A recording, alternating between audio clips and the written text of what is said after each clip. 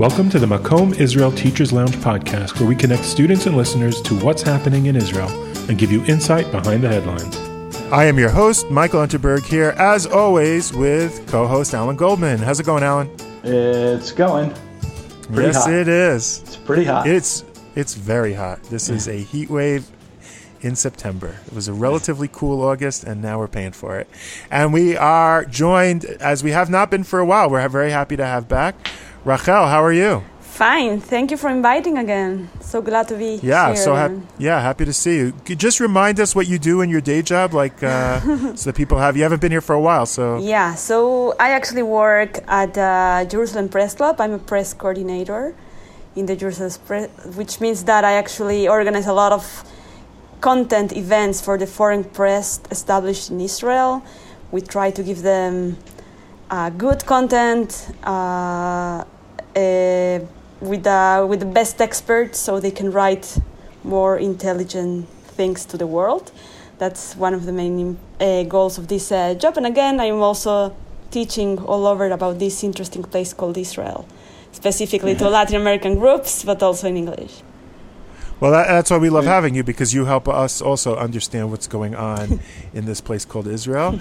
And in particular, we wanted you to sort of catch us up to date with what's going on in the government, which seems to be going through some recent stumbles in being able to accomplish meaningful goals in terms of coming to a budget or also in terms of dealing with the pandemic. So can you give us sort of a where are we today news update? So about politics. So now, this week, in this day, it's more calm because what happened last week, I think it helped. In Israel, we have what it's called the budget. It's something that every country has it, okay? In order to deal with the economics of this country, you have to actually divide the money according to the priorities, according to what the different sectors of the country needs. The budget is generated, it's created, and also organized by the Ministry of Treasury. And they have specific people that's actually their work. Their job is to divide and to prioritize the budget according to the needs. And that's what they do. I will speak about that sector in the Treasury Ministry in a second, because it has to do with something that happened last week. Yeah, pretty big. Yeah. Yes. And actually, in order to pass the budget, to accept the budget, it has to pass a voting at the Knesset. And one of the most important... Which is pretty normal, right? I mean, that's what countries do. That's what every country do, every democracy do. Yeah. Like the professionals plan the budget, and then the politicians get into it and they revise it. And of course, they don't vote it as a whole. They can also debate about every section, and they can have some changes if it's needed. And of course, it will be according to political interests.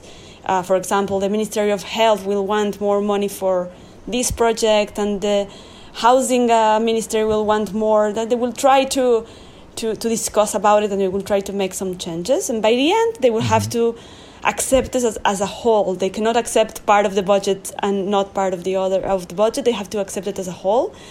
And if it's not accepted, if it does not have a majority at the Knesset after the whole debate, so we are in a big trouble. Why? Because it means that the country do not have an accepted budget, and what normally happens is that the Knesset is disintegrated. Dissolved. Like you have this dissolved. Yeah. Sorry, the Knesset is dissolved, and which means that we are going to elections again.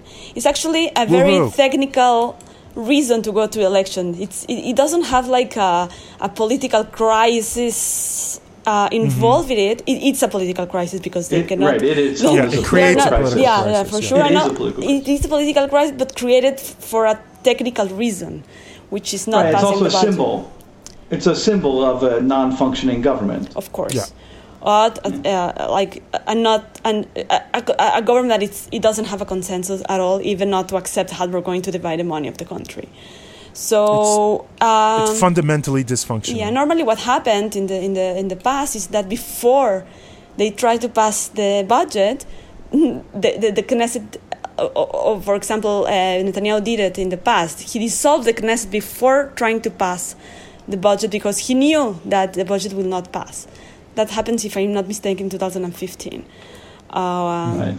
So it's a political tool. It's a very strong political tool. But in this case, given the situation of the country in the last year and a half, we didn't have a new budget. Like they didn't because we didn't have a government.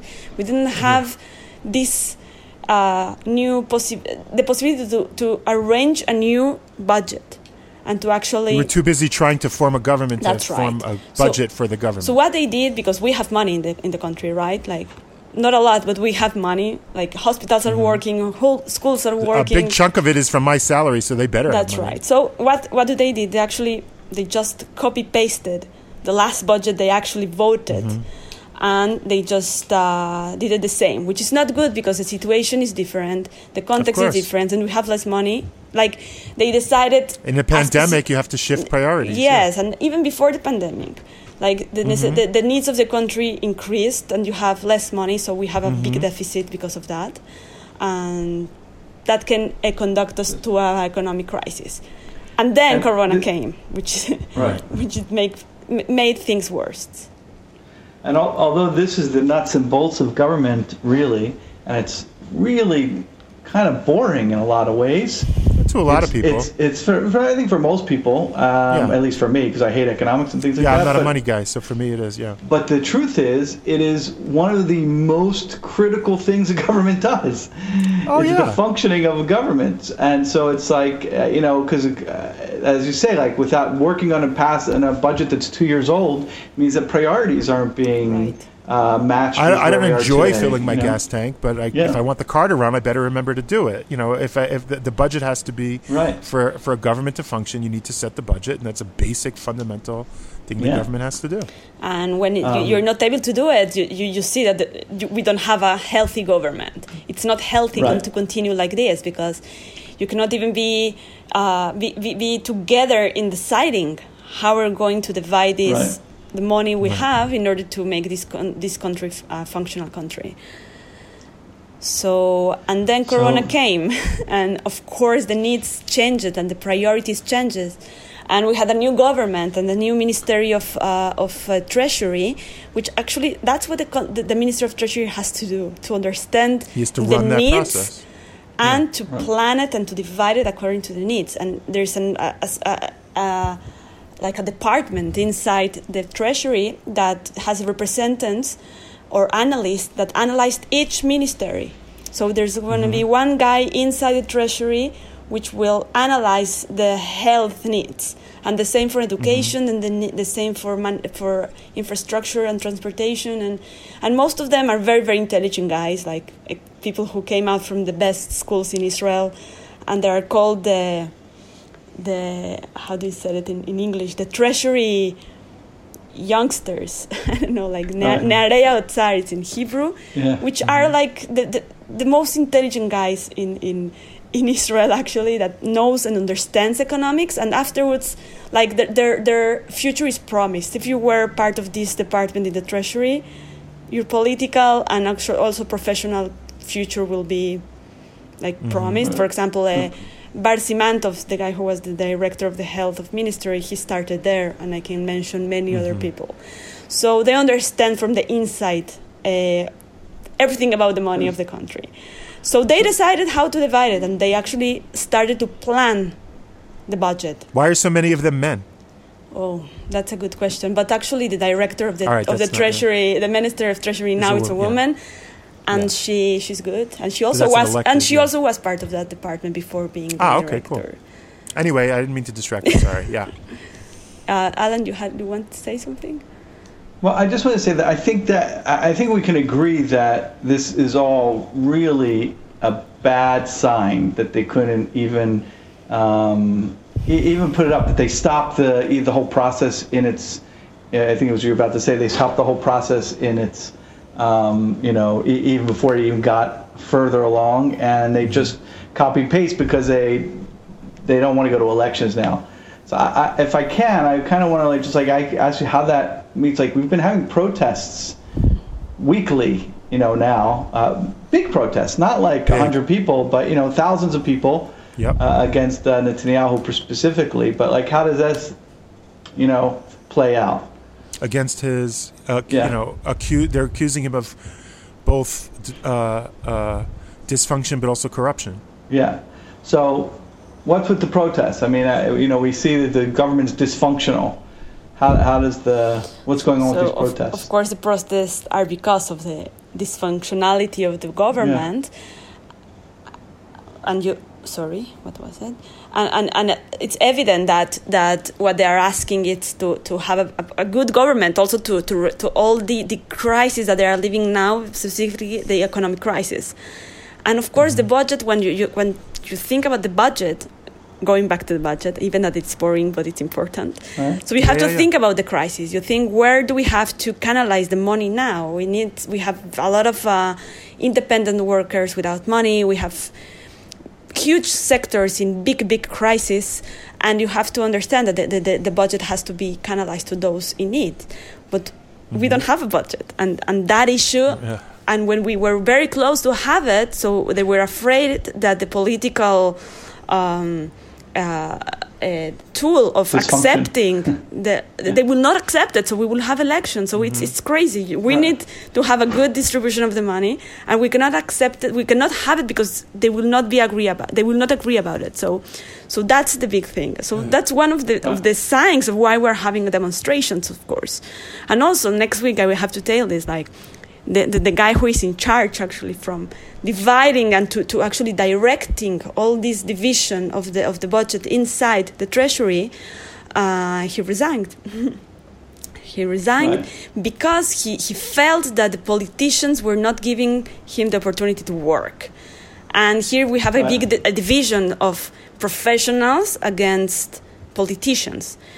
I mean, it was a resignation kind of as a protest itself, yes, of course. To demonstrate to the pub, not only that I can't do my job, but I want people to understand that I can't do my job and why. Yeah, he wrote a very interesting letter.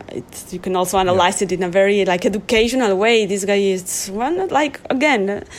intelligent, very good, very Zionist. He wanted to work for for the good of the country, and he said that the pressure he has from the side of the politician didn't allow him to do his job as he needed, so he resigned. And it's not a good sign. Of course, it's not a good sign. So we need to be, again, worried. Now, why we are not that worried? Because why we don't have elections, actually, if we're speaking about not accepting the budget, because also they just created a technical law, actually, that will just postpone this voting of the budget. The guy who proposed this law is Tzvi Hauser, the member of the Knesset, Tzvi Hauser, from the Derech Eretz party. And now he feels like a hero because he actually... But it was obvious that if they will not accept that law that will postpone, that's what that law is doing. It's postponing the voting.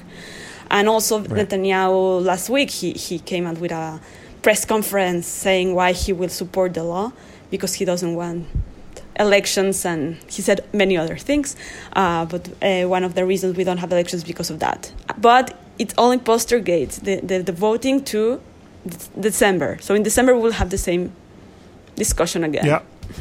Yep. We're at the logjam again, which is why we kept going to elections. So we'll make a unity government so we don't have to go to elections again. Okay, so let's make a budget. Well, we can't make a budget. Okay, so we'll postpone that so we don't have to go to elections again.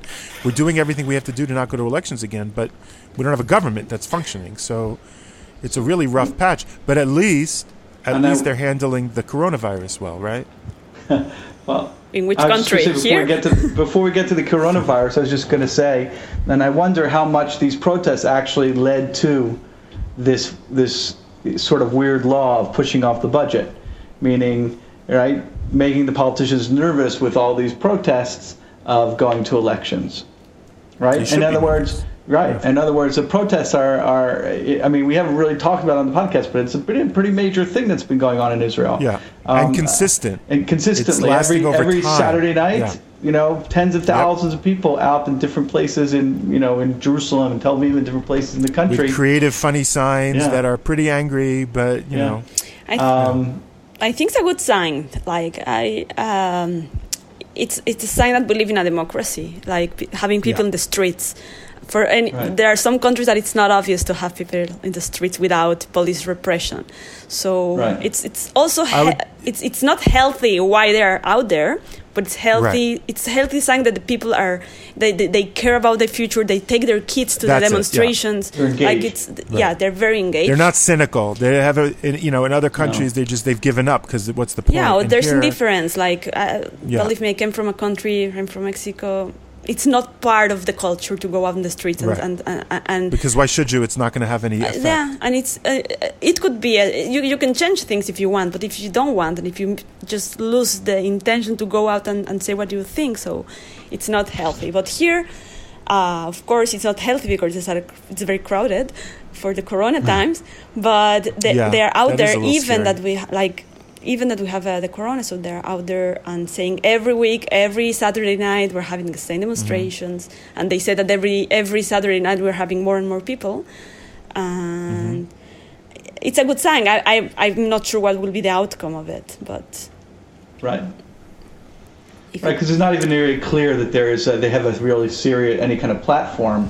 It's not a specific policy agenda of do this. It's stop being like that. That's right. It's a generation of frustration. It's we have different frustration. We also have different claims. Like we have those guys who are claiming about the submarines case of Netanyahu, which are all people out there who were part of the elite divisions in the army, and they're very, very angry. We have all those who are very affected economically, and we have a lot of young people who are very worried about their future. So.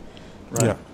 It comes down to protesting dysfunction and corruption. Those, I think, are the two. Yeah. That the status quo is mired in both, and that's unacceptable. That's right. I think that's and it is growing. It's not shrinking. It's growing. Usually, these things they start big and they kind of dwindle, and this one's growing. Usually, they dwindle with everybody going back to school, but right. Let's see next Saturday night. Yeah, exactly. Yeah, happens in 2011, the same with the social protest. Right. Like the cottage cheese protest, right? Yeah, just like the cottage cheese protest. Just faded. It was amazing how the government of Netanyahu just make it faded slowly, just and sit it out. That's it. Maybe some policies change it here and there, but that's it. They didn't leave because their problems were solved. They left because you just can't live in tents outside. Right. Right. And a couple of leaders had their political careers launched. So yes. Yeah. That helped. Shmuley and Stav. That's right. Now he's a minister, like Shmuley. He got what he wanted. Exactly. And in terms of our management of the virus, how are things going?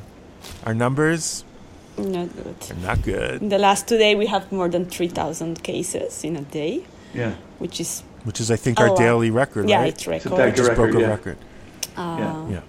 And again, I always saying when I'm trying to analyze how they're managing the crisis, the Corona crisis, which is the management is a political management. Everything has to pass through a political decision, and even that it's a health crisis, politics is very, very central. And when we have political instability in this country, so it's not good.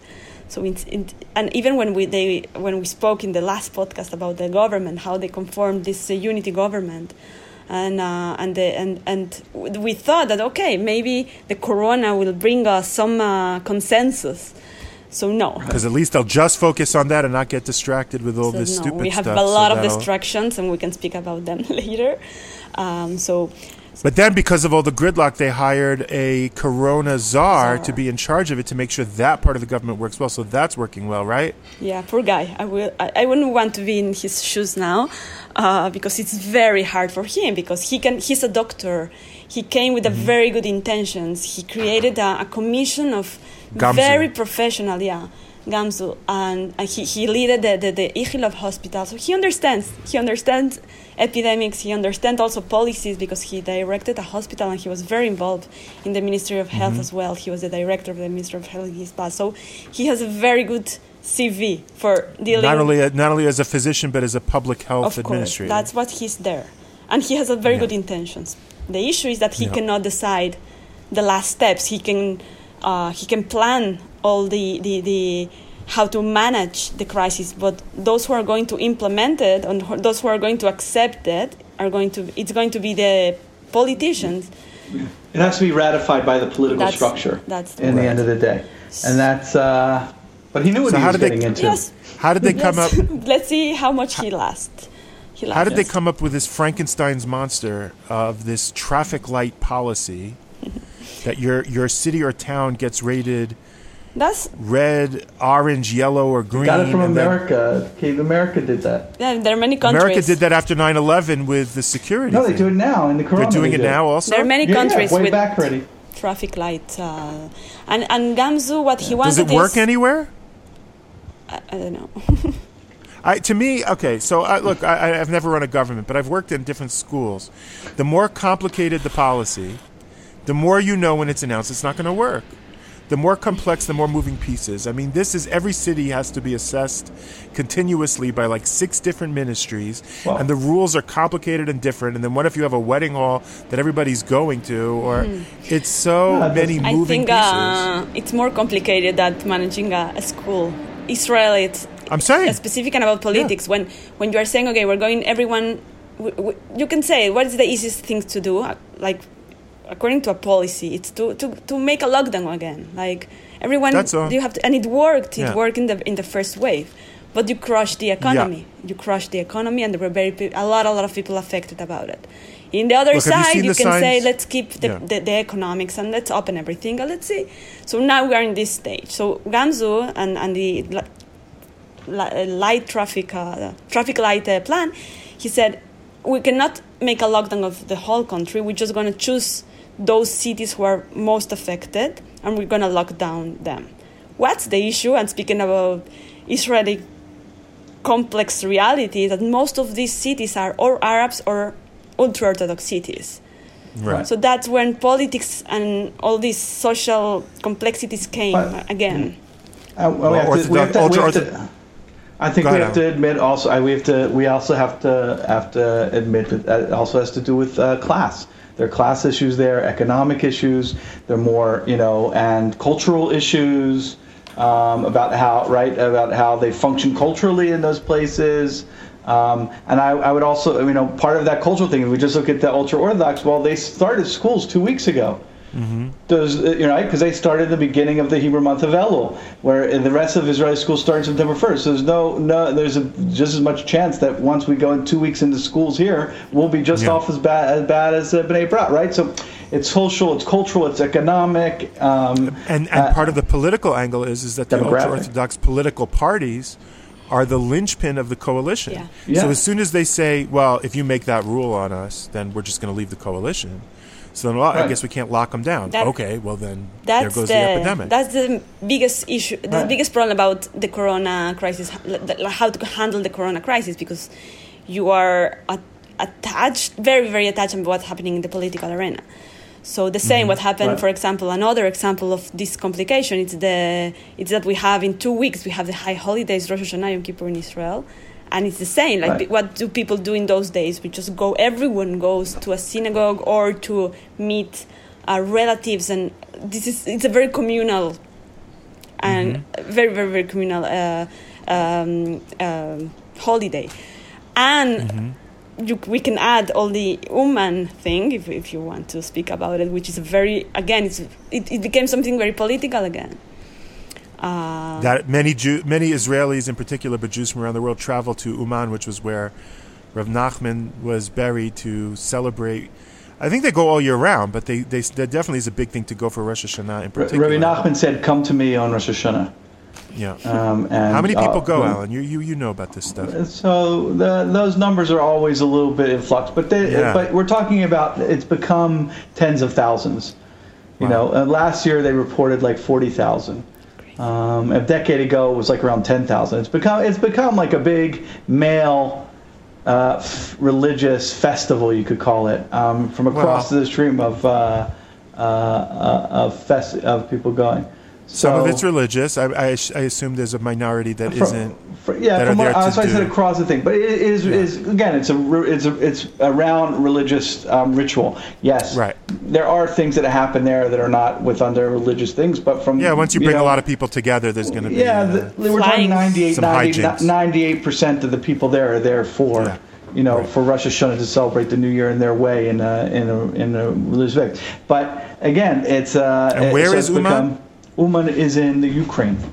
Mm-hmm. Uman is in the Ukraine. It must be a pretty big part of their tourist industry. Is this? So in general, that it is. It's become a very major economic source. But there was also conflict with them not wanting to go. Again, it's very. So they're not letting Israelis travel there, and that became a big political issue also. Yes. By the way, the president of Ukraine is Jewish. Yes. Yeah. So that's not I wouldn't hold that against him, Alan. Some of my best friends are Jewish. So something funny. We spoke about the demonstration. So last Saturday night we have people like Nachman, people who were demonstrating because they wanted to go to Uman, and we also have these people who are coming to demonstration, which I don't know if most of them, but there's a lot of percentage of secular left people, and they were together demonstrating in the same place. They even started to dance together. So it was like. You see, and people say Bibi divides the country. He brings people together. Maybe. Right. I mean, and often, Breslovers are associated with the right or even radical right, one could say. Although there is a whole hippie branch, Yeah, they're even more radical right, that hippie branch. Really? I didn't know that. Yeah, to some degree. But anyway, I think that it's what we're really seeing is a sectarian breakdown when it comes to coronavirus. Everybody's worried about his sector or her sector or their sector, right? And that's what they're fighting for. So if you're in restaurants, that doesn't work international, or your restaurants, or in your tourism, or you're in whatever it is, or if you're in religious business, right? You're in synagogue business, whatever business you're in, and then you put pressure on your political representative, let's say, the people who you're most which is culturally how we handle political things, and it's problematic in general, but during an epidemic it's even more problematic because it's not a piecemeal problem. Exactly. When you need someone who's really taking a big look and overlook at the whole structure, health and economic structure, and really coming up with a long-term strategy, which I think Israel in the first wave seemed to be doing well. I know. Not just shutting down, but also a strategy to open and to go and how it was going to happen. And then all of a sudden... And it was reflected in the results. And as they started to open up, they're like, okay, we did it, we're done. Yeah. It just flew out the window. I think a lot of it because of this politics reasons. I also think it's cultural, though. From what I heard from people on the streets, very cultural. It was very much because it was like a war. And that's how they did it. The war on the corona. Well, how do wars happen here? Okay, you have that sit down. We deal with the war in a week, 2 weeks, 3 weeks, a month. And when the war's over, we go back to life here. And I think that's how people kind of thought about it back in May. Okay, the war's over. We are very extreme. Israelis are very extreme. So we can go to one side to another not in a lot of time. And also it's cultural. If you see the situation in other cultures like Denmark or places like those, that they open everything and they are not having the second wave like we are having. It's because of the behavior of the people. Because they're staying socially distant, at least. It's just because of the behavior of the people and the responsibility that they are taking. Well, they generally are socially distanced in general in their cultures. They don't hug that much. We are not a socially distant culture, and we're also a culture of corner cutting, of I know what the rule is, but I think I can do it without following. And then you do that on a mass scale, and I would say we should just trade governments with New Zealand, but you're right, it's a deeper cultural problem, I think. Yes, because a woman is leading them. That's what we need here. Okay. Rachel, I'll vote for you. No. Well, I would vote for you too. Wasn't there a study that I don't know if it was a study, but someone did a little while back comparing countries run by women and countries run by men during this coronavirus and how they're doing. It is interesting that the women-run countries. Now the fact that there's a woman running the countries, it actually reflects that the country is one steps forward. The very fact, I don't. We keep turning this to a feminist episode, but the fact that we keep turning it into a war metaphor. It's the war against corona. That's so masculine, and the truth is, what it needs is. And it doesn't have to be masculine or feminine, but it needs nurturing and care and attention and detail and maintenance. And, it's not, let's go in and conquer it. It's, all right, how do we manage this? And people are going to be disappointed that we have to do things that they don't want to do, but we're all going to grow up and we're all going to do it. And it's just hard here. It's hard. Yeah. Okay, so light at the end of the tunnel. What's the positive? How can we turn to be optimistic with all of this dysfunction? Wow, let's run away to the Emirates, maybe. Yeah, I mean, listen, I think that's part of the reason everybody was so fascinated. I mean, I literally was watching online. You know, they have these flight trackers, which has to be dangerous. But I anyway, know, but I know because you kept sharing it with us on the WhatsApp. Because it was fascinating to watch this plane fly over Riyadh and fly through Saudi Arabia and then fly over the UAE. It's just, but it was nice to have something positive. You know, this ray of sunshine through all the clouds was such a good feeling of something positive. And of course, I really do think it cements Bibi's power. He's the guy who delivered UAE. So he's not motivated by the protests to worry about his job because I think he feels very secure. Rachel? I want to hear what you have to say. Yes, I think it helped him. We spoke about a lot of distractions of the crisis, so this is one of them. Netanyahu knows how to... He's like a king in timing. He knows when to announce big things, and it helps him in his popularity. And we have to see. I haven't seen a poll like the most recent poll about the popularity of Netanyahu after this agreement, but we're sure that it will help. It's going to be. It will help him. And of course, he's not the only one involved, but he built his own team to go there and to negotiate. Yeah. It didn't start yesterday. It has they were cooking this agreement for years. Something interesting is that I'm sure that they didn't get involved. Like, they didn't invite to the negotiations nor Benny Gantz nor Gabi Ashkenazi. For sure, they were just.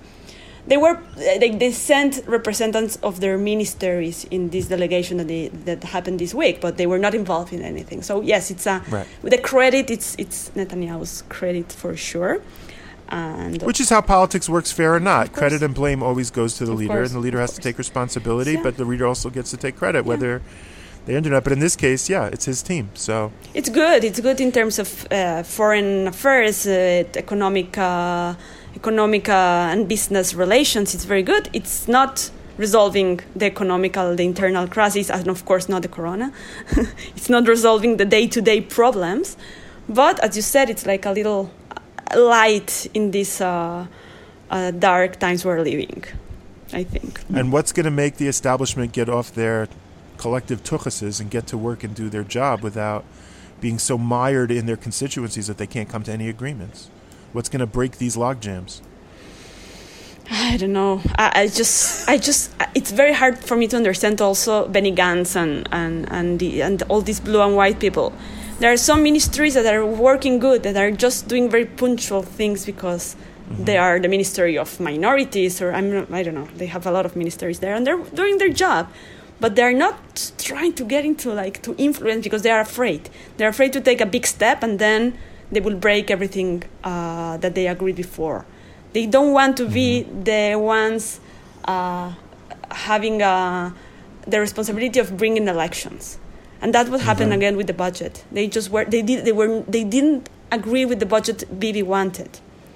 So instead of breaking everything, they decided to again vote for this law that we spoke to before. They don't want, and Bibi, it's just waiting for that time.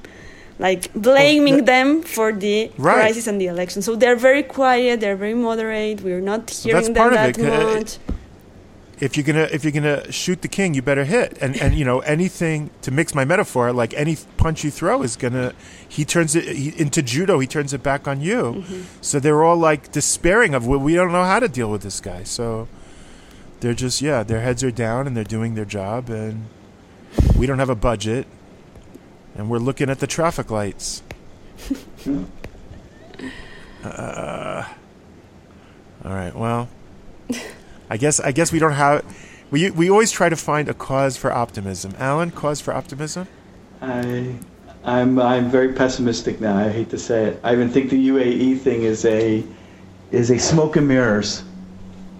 I'm sorry. I know that goes against the grain. I know that we had a couple weeks ago.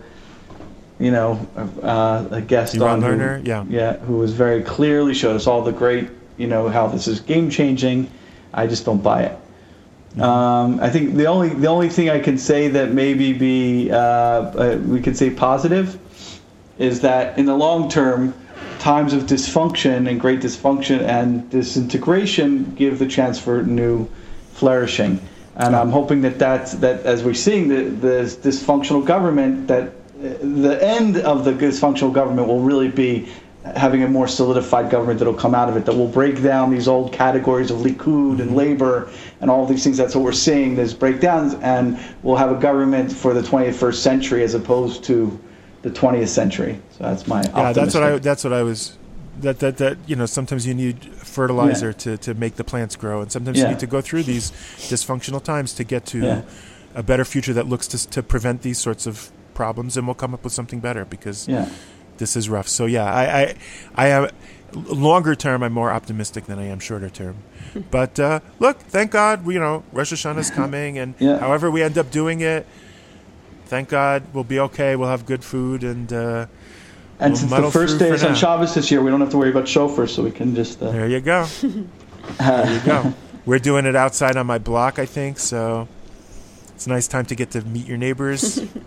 Yeah, we've been having our block minyan. Instead of block party, block minyan. I never thought about that. I actually kind of enjoy that, yeah. It's a nice...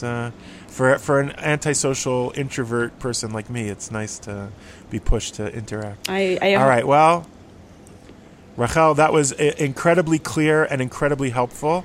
So thank you for the step-by-step layout. I think we gave you a big agenda this week, and I think you did a great. That was super helpful. Thank you. In laying it out clearly. I was too jumbled to be able to do anything that clear. Yes, let's see what happens tomorrow. Thank you so much. It could change. I don't know. It will. Right? So we'll have to have you back sooner this time. I think she knows something she's not telling us. Well, that's mean. Well, if you're Prime Minister, then you'll be able to tell us more clearly. I will not want to be a Prime Minister for now. I don't blame you. But if you run, you got my vote. Okay. Thank you, Alan. Thank you, Mike. And you don't have to log off, but this is the end of the episode, so bye-bye.